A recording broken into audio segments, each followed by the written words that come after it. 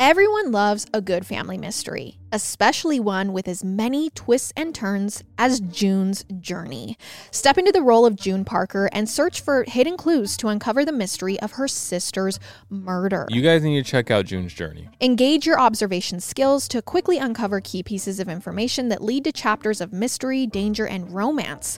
Where will each new chapter take you? Discover hidden clues and solve a riveting murder mystery. Engage with the brain-teasing enigmas of the Roaring Twenties and delve into June's quest to reveal a scandalous family secret. You guys, I love getting lost in this world. It's so beautiful and engaging, and I can't wait to unwind at the end of the day on the couch with this game and a cup of tea. So can you crack the case? Download June's Journey for free today on iOS and Android.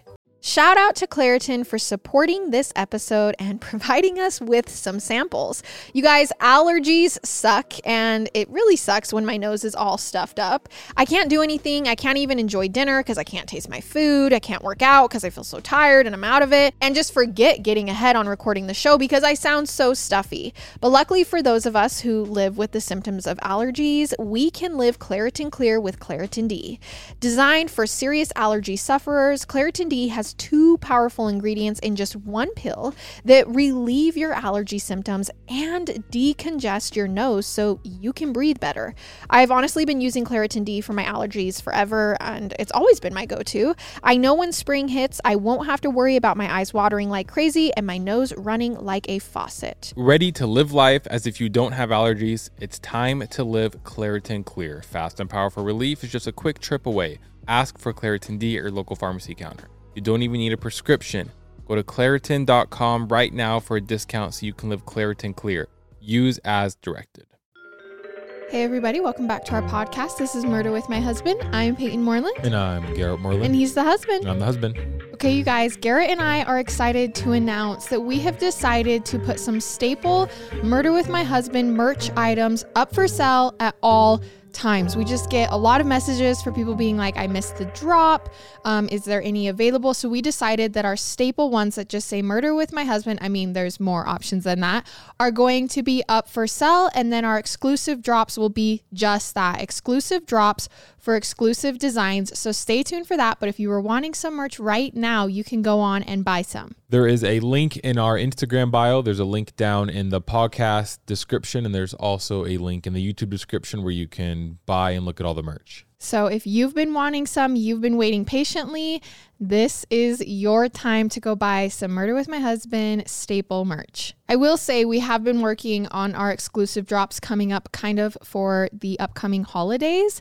And I'm super excited about the designs we've kind of been mocking up. There's been a bunch of back and forth, but I really am excited about our Halloween ones and then even our Christmas ones we began working on. I feel like I wear like my regular Murder with My Husband hoodie a lot. All the time. I love it.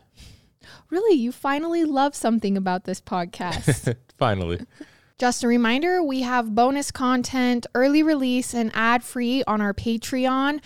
We've really been upping the game over there. So if you've been wanting to check it out and haven't, now is the time at patreon.com/murderwithmyhusband. We are also available on Apple subscriptions now. Again, you do not have to pay for our podcast. All of this is just bonus content added on top of what you already receive as a way to support the show. And also a proceed of the earnings go to different organizations who help in the true crime industry every month. So yeah, if you want to check it out, do. All right. So I played pickleball for the first time in like 3 weeks. I was sick and then, I don't know, we got busy and things were crazy. So that was fun. I'm really sore though. I feel like every time I do something for the first time, like any type of exercise, the next day is always the worst. But I did get some new sneakers, some new Nikes. So I'm excited about that. Those come. Wait, you got new ones? New ones, yeah. Oh, okay. I remember I showed you a picture yesterday. Nope, don't remember that. Don't recall it. Other than that, I mean, I don't really have much going on. I kind of wanted to see the new Jurassic World. I don't know if anyone else has seen that, but we haven't seen it yet. So if you've seen it, let us know how it is. Maybe we'll go see that. It's kind of been a chill week. Nothing too crazy going on. So I don't think I have anything else other than that. So let's hop right into it. Okay, our case sources for this episode are Murderpedia, A Case File, podcast episode, wikitree.com, Find a Grave, Rolling Stone, The New York Times, NJ.com, Chicago Today, Radford.edu, Moviemaker.com, and State.nj.us. So I do want to give a disclaimer before we jump into this episode that there are multiple sources who list that the victims in this episode, some of them were sex workers. And as I've been reading, I've often found that maybe there's been this misconception that victims are often labeled as sex workers from back in the 70s and 80s that weren't, but it was just easier to label them that way. And so I want to clarify that.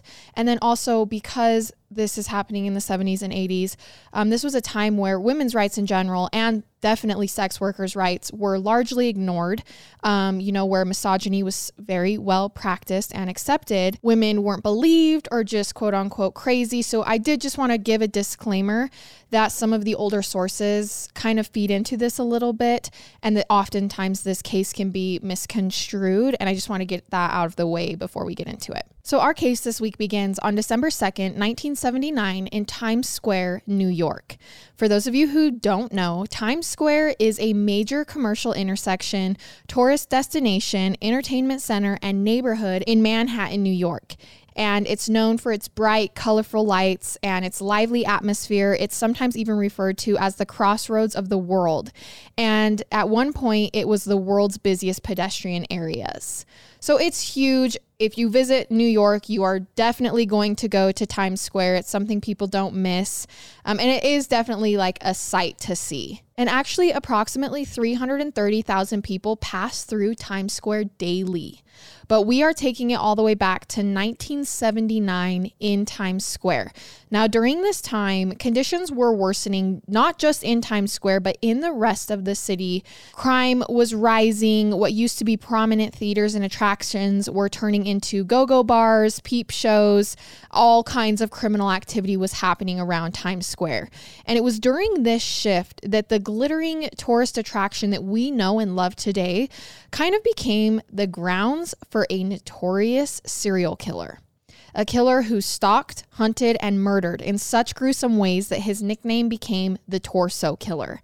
And unknown to everyone around him, he had just started his journey in New Jersey, but eventually made his way to Manhattan, where he carried out majority of his crimes in Times Square. And to date, the Torso Killer has claimed to have killed upwards of 100 victims. But that's just ego and evil talking. The current documented number remains at 11. But back in 1979, no one knew who the Torso Killer was. In fact, even police were barely drawing a connection between all 11 murders. And that only enabled him to keep striking, which is where we are on December 2nd, 1979, right in the middle of his murders, Times Square at the Travel Inn. Firefighters have just been called there. A reported fire on floor 4. They were needed right away.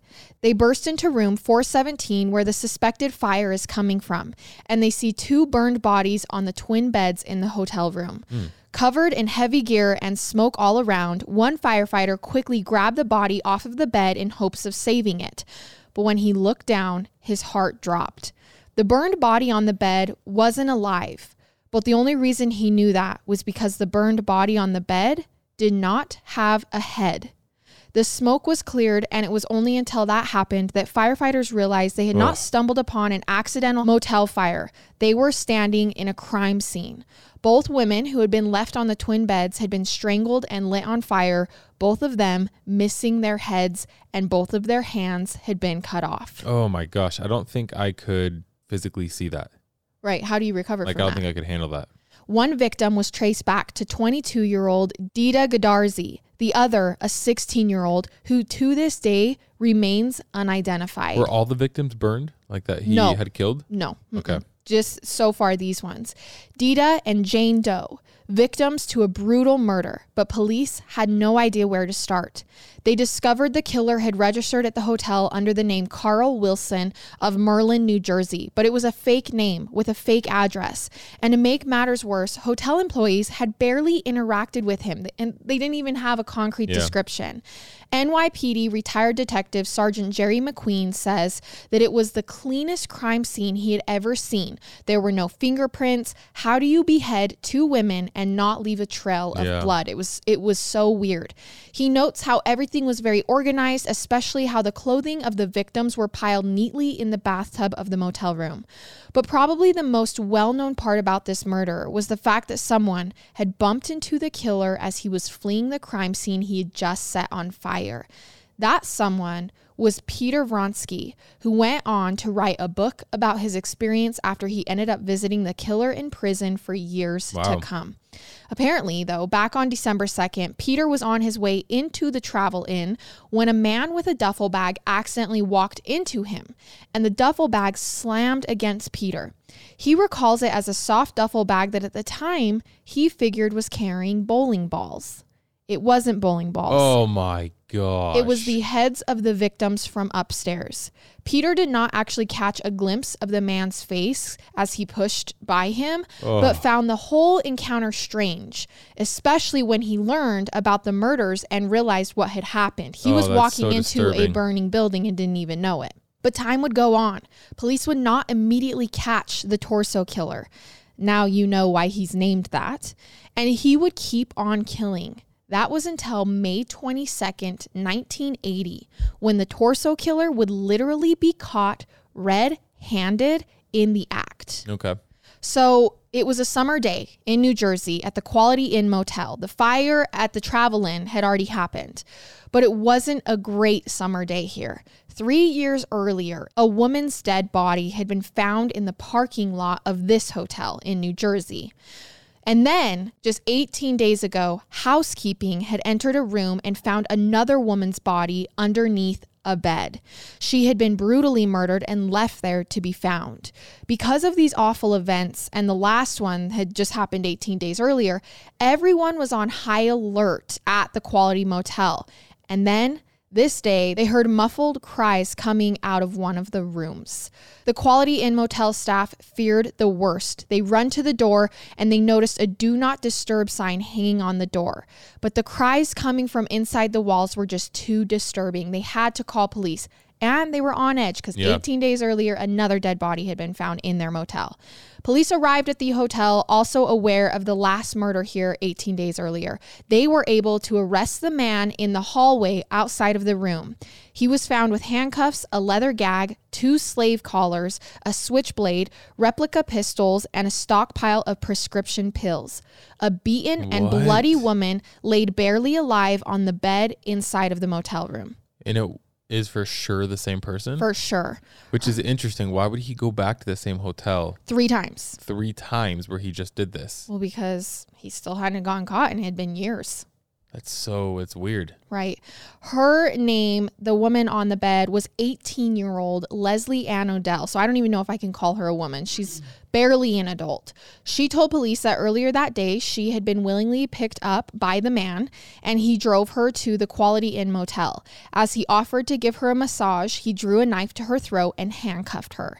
He then began torturing her, biting her to the point where pieces of her flesh were missing. Oh my gosh. Police arrested the man and finally identified him as 35-year-old Richard Francis Cottingham. He was a married father of 3 young children with a home in New Jersey. Police received the warrant to search his family home, and that is when they discovered the astonishing truth.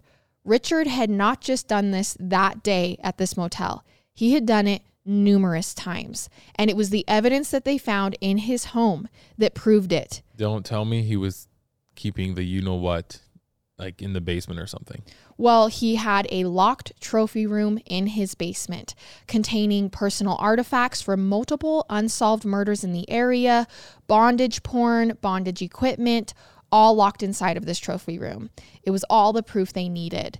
But who is Richard Cottingham? So the victims' heads were not in there? No, but their purses, their IDs, pieces of their hair, things like that, like trophies is what they call it, were all kept locked inside this room. What would he do with a human head then? He would just dispose of it somewhere, but he was just a brutal, awful serial killer. That's that was nuts. Part of the thrill for him. Okay. So when they discover all this is obviously just an astonishing discovery, as they're like, oh man, these personal artifacts belong to multiple unsolved murders in the area. They were like, who is this guy? Who is Richard Cottingham? How long had he been doing this? And to what extent had his evil gone?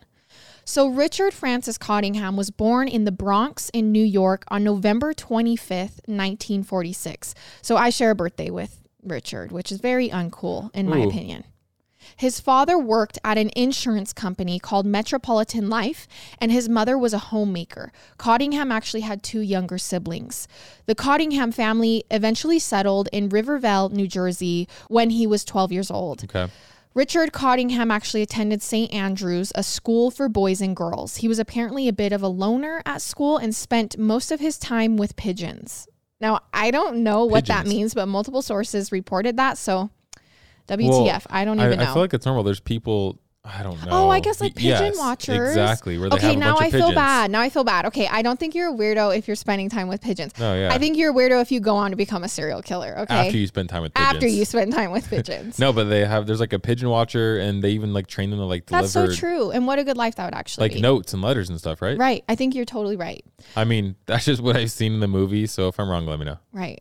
So he joins the cross country and track team, which is the only sport that he would do. And it suited his lonely personality. He could run alone. He didn't have to talk to anybody, which is why he chose it. Yeah. In 1964, 18-year-old Richard Cottingham graduates from high school. For 2 years, he goes to work for his father's insurance company. He starts as a mailroom worker and eventually becomes a computer operator. He also took additional classes to learn more about computers. Around age 20, Cottingham decides to leave his father's company and join Blue Cross Blue Shield of Greater New York as a computer operator. Okay. Now, interestingly, during this time, serial killer Rodney Alcala, which is the dating game killer who was in New York in 1969 under the alias John Berger, also worked at the same Blue Cross Blue Shield office. Although neither of them claim to have been aware of each other, nor is there any evidence that they were familiar with one another prior to each other's arrest. But that would be 2 serial killers working in the same office at the same time, which is pretty. That's super. I mean, when I found that out, that are very, very low. Very low. So I also think it's interesting to note that the suspect from the Freeway Phantom murders was also a computer operator or programmer. So now 3 serial killers doing the same profession. All right, you guys, Audible is your one-stop app for all things audio entertainment, from bestsellers and the latest releases to celebrity memoirs and gripping mysteries. Audible's library is brimming with countless genres to love and new discoveries to make. Dive into an unparalleled selection of audiobooks and explore exclusive Audible originals brought to life by top celebrities, renowned experts, and fresh voices. As an Audible member, you can choose 1 title a month to keep from their entire catalog, including the latest bestsellers and new releases. Plus, you can enjoy unlimited access to a growing selection of audiobooks, Audible originals, and podcasts such as Murder with My Husband. Honestly, I love Audible because I will get into a story while I'm cleaning or driving. Sometimes I get so hooked listening to a story, I just end up finding new places to clean or just end up sitting in my car, which drives Garrett nuts, but I'm out there sitting there. New members can explore Audible free for 30 days. Also, this March through May, let Audible sweep you into a realm of intrigue and suspense with their mystery and thriller collection, featuring exclusive new thrillers from their best-selling authors. Their selection is designed to captivate and surprise, ensuring your heart rate remains as elevated as your imagination. New members can try Audible for free for 30 days. Visit audible.com/MWMH or text MWMH to 500-500. That's audible.com/MWMH or text MWMH to 500-500. Okay, you guys, the weather's getting warmer, so it's time to put away the jackets and sweaters and bring out the shorts and the tees. I wanted to update my wardrobe, not just for the season, but for the long haul without spending a fortune. And luckily, I found Quince. Now I've got a lineup of timeless pieces that keep me looking effortlessly chic year after year. And I'm gonna be honest, one of the outfits I'm wearing to our live show is from Quince. That's what I'm talking about. Like premium European linen dresses, blouses, and shorts from $30. Washable silk tops, timeless 14-karat gold jewelry, and so much more. The best part, all Quince items are priced 50 to 80% less than similar brands. They actually partner directly with top factories, so Quince cuts out the cost of the middleman and passes the savings on to you. So like I said, I just bought one of their silk skirts for the live show and I'm so excited. So get warm weather ready with Quince. Go to quince.com/husband for free shipping on your order and 365-day returns. That's QUINCE.com/husband to get free shipping and 365-day returns. Quince.com/husband. This was around the time that his first documented kill took place. Now, I'm just going to point out here, there were definitely earlier crimes for sure, but this is the first documented one while he's working at the Blue Cross Blue Shield office. It was on October 28th, 1967, when Nancy Schiavi Vogel, a 29 mother of two, told her husband she was going to play bingo, but then went shopping at one of Bergen County's malls, where she met a young man who abducted her and took her to a field in Montvale before strangling and murdering her. Given that Nancy's husband thought she was at bingo that night, it took longer for the police to be called about her going missing. Two little girls were playing nearby when they saw a mannequin in a car and they went up to it to investigate. Obviously, it's never a mannequin. It's never a mannequin. They found her body. They also found the new shoes and blouse that she had bought while at the mall in the trunk of her car, which is how they arrived at the suspicion that she had even met her killer at the mall. Was she going to actually go on a date? I don't think so. Again, it's not clarified, but this is kind of where the lines get blurry about everyone saying, well, she was probably just a sex worker or not. So her husband's saying no. Okay. So police initially believed Nancy knew her killer because her clothes were folded neatly underneath her and there was evidence she had sexual relations before. Again, going back to the assumption that every victim in this case was a sex worker, which I think we'll come to find out is just not true.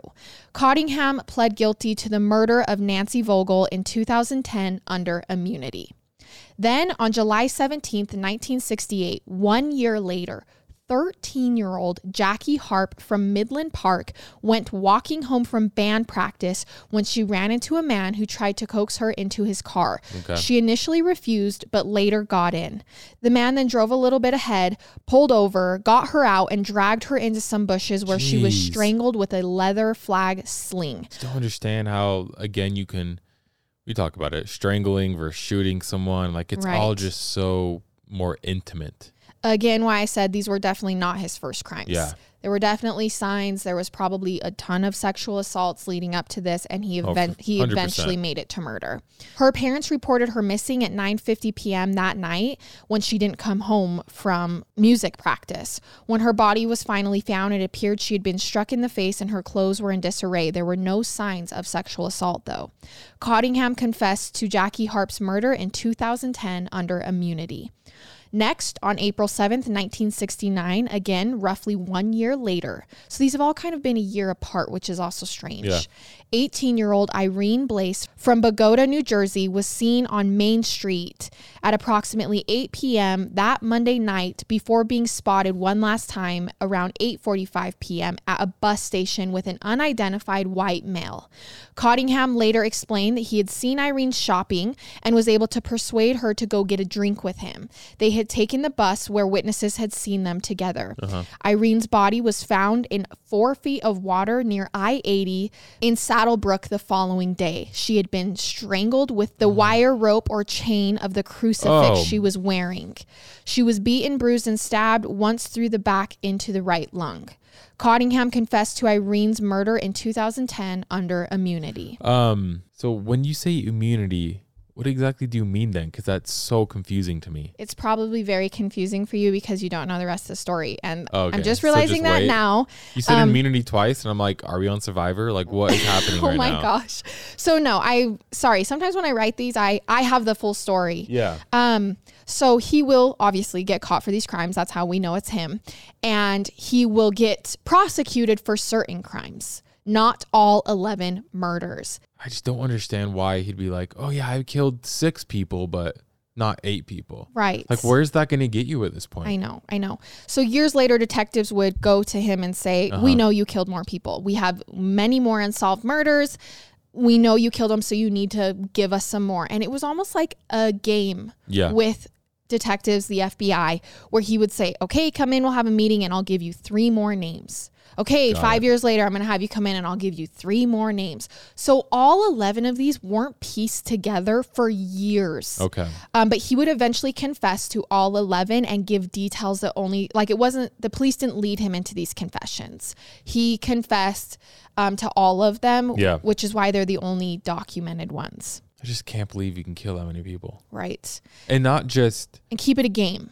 also people that you don't know. I think maybe I would comprehend it more if it was like family or something, you know, like, oh, I hate this person or this person. I hate my second cousin. Not that you should obviously kill someone, but you Right. know what I'm saying? Just random people. Random people. Your brain is better able to comprehend someone killing a family member that they might have beef with over Correct. abducting a 13-year-old off the road and murdering her. Well, yeah, 100%. So in 1969, after he kills Irene, this was the first known year that Cottingham struck back to back. Just 2 months after murdering Irene, he noticed Denise Falska walking by the side of the road in Emerson. It was July 14th, 1969, when he pulled up next to her and offered her a ride, which she unfortunately accepted. On July 15th, Denise was found strangled to death the next day in front of St. Mary's Cemetery on the side of Westminster Place in Saddlebrook, New Jersey. She was nude from the waist up and had been sexually assaulted, had bruises on her chin and face, and there was a bloody palm print left on her thigh. Okay. So I am giving you minimal details because I want to show you that no murder was the same. Like, they were all strangled, all of them usually sexually assaulted, but not always. But there was always different gruesome things that he did, which I'm pointing out so you can understand the evilness. It wasn't some ritualistic thing he was doing. Yeah. He took very much pleasure in this. So Cottingham confessed to Irene Blaze, Denise Falaska, and Jackie Harp's murders in 2010 under immunity. Remember, these took place in 1969. Okay. So it didn't come out till 2010. 40 years later. These 3 cases were not originally linked to Cottingham, and that's why all 3 confessions weren't until 2010.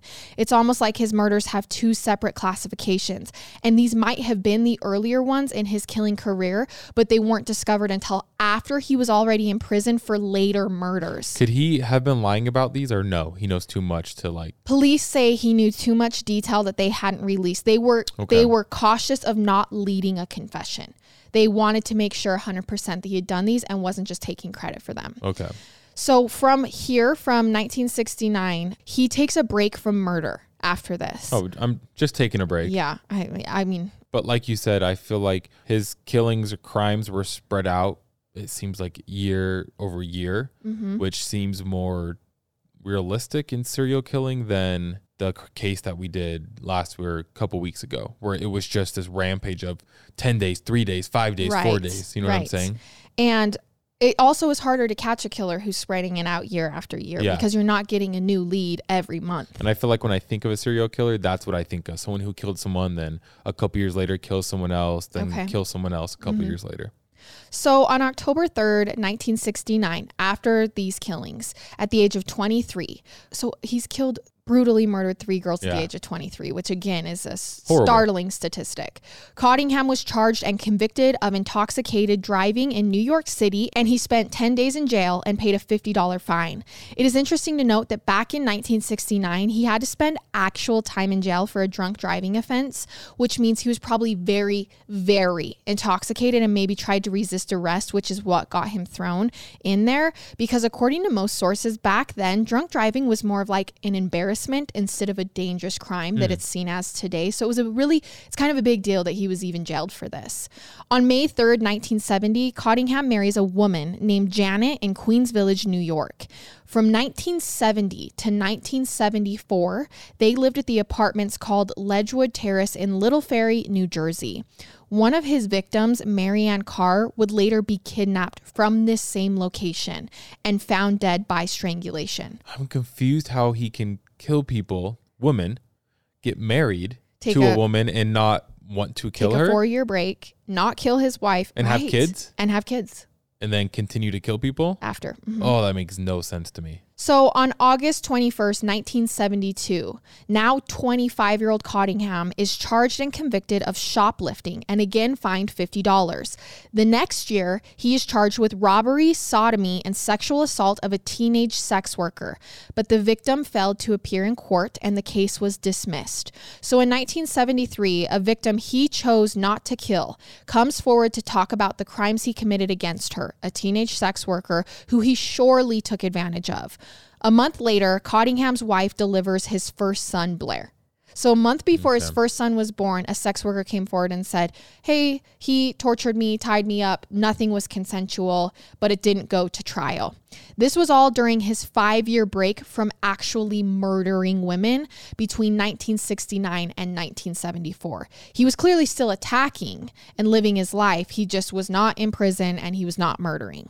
On February 1973, Cottingham is arrested again in New York City and charged with unlawful imprisonment and robbery stemming from a complaint from another sex worker. But the case was again dismissed for the second time when the victim didn't show up for the proceedings. Now, this is not strange or weird or disappointing that a victim would find reason to not follow through, even in today's day and age. In fact, based on the sadistic nature of Cottingham's killings and the torture thus far, it almost seems unsurprising that a victim, especially a young sex worker in the 1970s, would feel safe or any sense of justice in even reporting the crime in general. So after what seems like a pretty lengthy break considering his past crimes, Cottingham doesn't strike again until 1974, 5 years after his last murder. Lorraine Marie Kelly, who's 16, and Mary Ann Pryor, who is 17, disappeared August 9th, 1974 after being dropped off at a bus stop on Broad Avenue in Ridgefield. They were going to go to the Garden State Plaza Mall. It was known that the girls sometimes hitchhiked, which again was very common in the 70s, but there is an article in the Daily News that the girls had been seen, labeled runaways, and were fine. So when they were reported missing, the police were like, oh, they're just runaways. Okay. They're fine. 5 days later, on August 14th, both of the girls' bodies were found in Montvale, August 14th, 1974, in a small sloped wood strip across the street from Ridgemount Gardens apartment complex. It is believed that the girls were murdered elsewhere and then carefully placed at this location. Mary Ann Pryor was identified by a gold necklace with a little cross around her neck. Both victims actually had their necklaces and one had a bracelet. Marks indicated that they had been bound at the ankles and wrists, but without any of their clothing. Both of them were sexually assaulted, tortured by burning, and then drowned. So it wasn't strangulation. Oh my gosh. So he burned them alive and then drowned them? Yes. It appeared to police that one of the victims might have lived longer than the other and in turn might have seen the suffering of their friend. It's so bad. Awful. It's confirmed that the girls were held captive for at least 24 hours. This demands the statement that if police had immediately cared instead of brushing it off as runaways, there might have been a minuscule, and I mean very small chance they could have been found alive. It's small. It's harder, but possible. I feel like you're also in the 70s or something. Right. Everyone was labeled as a runaway. It wasn't until April 27th, 2021 that Cottingham pled guilty in Bergen County, New Jersey to 2 counts of first-degree murder in the double abduction, a sexual assault, and murders of Lorraine Marie Kelly and Mary Ann Pryor. So these are even later than his round of 2010 confessions. These were in 2021. That he confessed to these. After this double homicide, we see another 3-year break with no documented murders from him. Again, this begs the question, are there more that we just don't know about yet? When we started podcasting, an online store was honestly the furthest thing from our minds. But now we're selling Murder with My Husband merch, and it's so easy because we use Shopify. And we really do. We use Shopify to sell our merch. I've been using Shopify for years, so it is absolutely amazing, easy to use, so intuitive. I love it. Shopify is the global commerce platform that helps you sell at every stage of your business. And it's great because they grow with you. So whether you're just launching your shop or you've just hit 1 million orders, they are there every step of the way. Shopify helps you turn browsers into buyers with the internet's best converting checkout, up to 36% better compared to other leading commerce platforms. We've actually tried a couple other platforms before we started using Shopify to sell our merch, and Shopify is just the best. I've been using it for years, like I've said, And I just love having control over it and being able to do what I want. Shopify powers 10% of all e-commerce in the US, and Shopify is the global force behind Allbirds, Rothy's, and Brooklinen, and millions of other entrepreneurs of every size across 175 countries. So sign up for a $1 per month trial period at shopify.com/husband. That's all lowercase. Go to shopify.com/husband now to grow your business no matter what stage you're in. Shopify.com/husband. Taking charge of my health is all about being super conscious of what I fuel my body with. Whether it's food or supplements, I'm constantly on the lookout for the top choices, and that's why I'm stoked to share with all of you Thorne. Thorne takes a personalized, innovative, and scientific approach to health and wellness with their supplements. They manufacture all their supplements in the U.S. using top-notch ingredients sourced globally. Plus, they team up with leading medical professionals to bring you highly effective nutritional supplements. Whether it's their B-complex, creatine, magnesium, or basic prenatal, Thorne's got all the supplements I need to help promote and maintain my health goals. You guys, I'm actually taking the B-complex vitamins every single morning, and I feel like it enhances my energy and mood, especially if we've been eating a little bit unhealthy. With Thorne, we never have to question what's in each supplement because they go the extra mile when it comes to quality, manufacturing, and ingredients. Give your body what it really needs with Thorne. Go to thorne.fit/husband and use code HUSBAND for 10% off your first order. That's THORNE.FIT/husband, code HUSBAND for 10% off your first order. Thorne.fit/husband, code HUSBAND. These statements have not been evaluated by the Food and Drug Administration. The product is not intended to diagnose, treat, cure, or prevent any disease. In February of 1975, after starting up Killing Again, Cottingham moves into a new rented 3-bedroom home in New Jersey. On March 28, 1975, his second child, Scott, is born when he is 28 years old. Just a year later, his last child and only daughter, Jenny, is born. It was December 15, 1977, that Marianne Carr was a medical technician and radiologist at a doctor's office in Englewood. She was married to a man named Michael, and they had moved to Little Ferry less than 2 years earlier. Marianne would often be referred to as Cottingham's first victim, but as we know, this is not true. This just happens often with serial killers where the media reports on one victim more than the other, and so the public perception gets confused. This also happened here because there was so much printed between the 1980s about the murders that he goes to prison for, but then he later confesses to the previous murders. So many people were like, this is his first victim. Years later, he comes out and says, no, it's not. Cottingham had previously lived in Little Ferry, and the night Marianne went missing, witnesses say they saw her with a man who looked like her husband, but he was out of town at the time of the murder.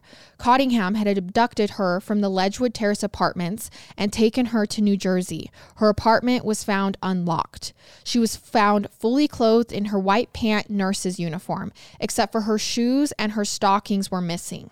She was found outside in the parking lot of the Quality Inn Motel in New Jersey. So this would be the first body that's found at the hotel where he is later caught in the act.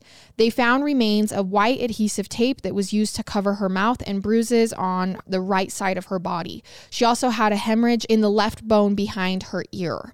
She had been asphyxiated, caused by the adhesive tape being placed over her mouth. Police would later find Marianne Carr's apartment keys in Cottingham's trophy room. 2 more years would go by without another documented murder. On September 23rd, 1978, Cottingham abducts Karen Schilt in New York City, attacks her, and then dumps her in a sewer alive at the apartment complex in Little Ferry, New Jersey once again. On October 12th, 1978, Cottingham, on a rampage, picks up a pregnant sex worker, Susan, who is then attacked as well. He leaves her in a motel room in New Jersey. It seems like the only MO he had was strangulation. Well, not even that, because some he didn't even kill by strangulation. So he didn't really have an MO, correct? I mean, I think his only MO is abducting vulnerable women and murdering them. After this, in January of 1979, teenage sex worker Helen Sykes is found murdered in New York. She had been reported missing in Times Square in January 1979 and was later found in an extremely gruesome way. Trigger warning. Her body was hanging by her head and her legs were missing. Oh my gosh, how do you go from just killing someone normally to that? You know what I'm saying? To cutting up the body and hanging it on display. Oh. Her feet were then found a block away, laying side by side as if they were still attached to the body, so propped up like normal. What is wrong? Like, what is wrong with people? Like, I don't understand. Right. We have seen this happen in some of the prior cases where victims' bodies are staged. And it is very often done as a method to thwart an investigation or shock the finder or give perverted pleasure to the serial killer, obviously. But according to article, The Rarity of Unusual Dispositions of Victim Bodies, in the Journal of Forensic Science, it is also extremely rare, found in only 1.3% of victims are left in an unusual position. So I feel like this is like something talked about often, but it's actually not as common as we think it is to stage a body in an extremely gruesome way like this. On December 2nd, 1979, Dita and Jane Doe are found on fire at the Travel Inn Motel, which is the story we started with. On May 12th, Cottingham attacks Pamela Winesfield and savagely bites her. He had a thing for biting. Yeah, was he like a cannibal, or did he didn't eat it. Okay. He just would bite off very inappropriate pieces of their body. Okay. He then dumps her alive in a parking lot in New Jersey. In April of 1979, Cottingham's wife, Janet, files for divorce. Okay. So she doesn't know he hasn't been arrested yet, and she doesn't know about the killings, so she says. But their marriage has gotten to a point where she's now filed for divorce. And I'm sure it's because he's just killing and attacking at this point. Yeah. I mean, I think I'd like to think that, and I'm sure this is the truth, I'm sure she didn't know, because I feel like any right-minded person, if they knew their husband was killing someone, they'd be like, oh, no way. Right. No way.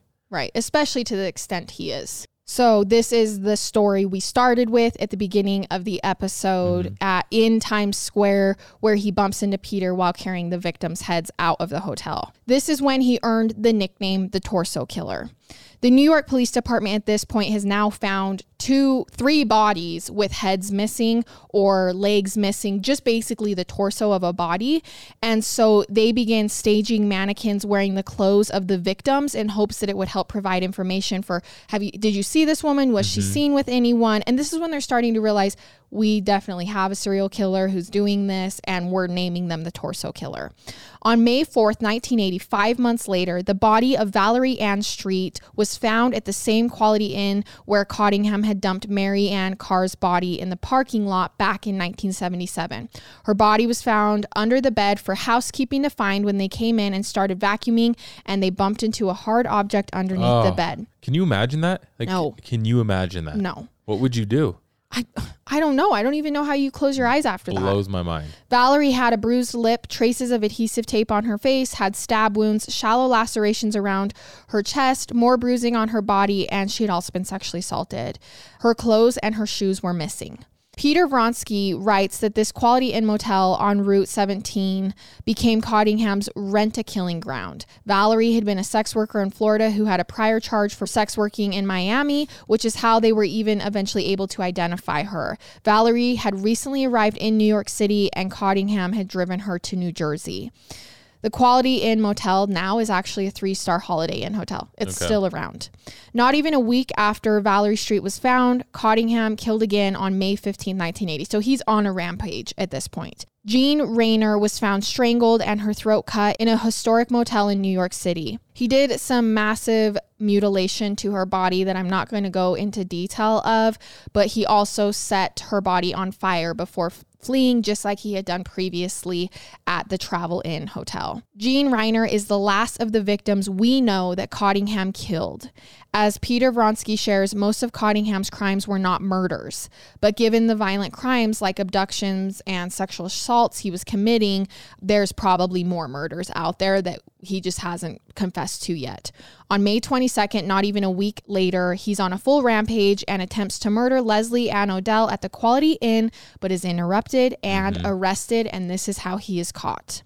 Why do you think they go on these rampages? What is that about? From what I've learned, it's similar to drug use. So they're getting a high every time they're killing. This is whether it's sexual, whatever it is they're feeling, they're getting a high from it.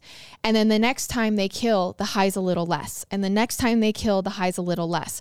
And then they need to do it more often, and they need to do it more gruesome or more victims. You know what I mean? So that's what it's been described as, is it's an addiction that they can't feed, which is why they end up just rampaging to the point where they're obviously going to get caught because they're getting messy. They're doing it too often type thing. Interesting.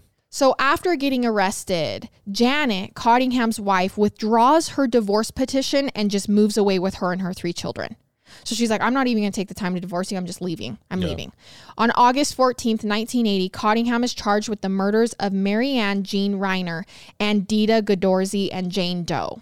On September 15, 1980, he is identified in police lineup by his living victims. He actually shaved off his beard and mustache to try and evade this recognition, but they all still ID'd him. On June 6, 1981, his trial starts and Cottingham testifies at his own trial. Keep in mind, police do not know about all 11 victims at this point. Only we do. He admits to a fascination with bondage, but denies that he's ever actually hurt anyone. So he pleads not guilty. He says he did not commit any of the murders he's being charged with and accuses all the women who survived of lying. So literally that's his only defense. Women are lying. Weird. It's just the whole ego thing again. Right. And I'm like, the reason you're getting charged with these exact murders is because their stuff was in your trophy room. Yeah. So it's not even like it was just, oh, we think he's done this. There was hardcore evidence in his house. It's just like comical and it's comical to the point where it's like, you're an idiot. Right. Like you are straight up an idiot. So the charges listed in Cottingham's New Jersey indictment included kidnapping, attempted murder, aggravated assault with a deadly weapon, aggravated sexual assault while armed, aggravated sexual assault while armed again. There are 2 different types of sexual assault, and then another aggravated sexual assault for another different type of sexual assault. Possession of a weapon, possession of controlled dangerous substances, which would basically mean that he was drugging his victims to try to get control of them. On June 11th, 1981, Richard Cottingham was convicted on 15 of those 20 counts. On June 14th, he attempts suicide. This would be the first of multiple attempts. On July 25th, 1981, Cottingham is sentenced to 197 years in state prison.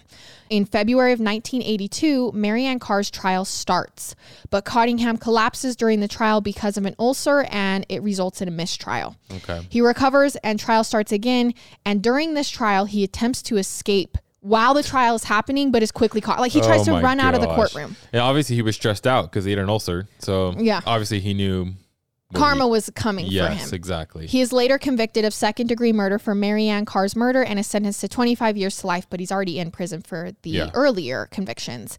In the early 2000s, a detective named Robert was still looking into the murders because, remember, over half of his victims at this point have still not been tied to him. While this is happening, Jennifer Weiss, who is the daughter of Dita Godorsey, Cottingham's fire victim. So one of the women that he lit on fire in Times Square and cut off her head had a daughter. And that daughter begins looking for her biological mother in the early 2000s and discovers that it's one of Cottingham's victims. Oh my gosh. She begins visiting Cottingham in prison. So she goes and visits her mother's murderer. Okay. And somehow begins an unlikely friendship with him.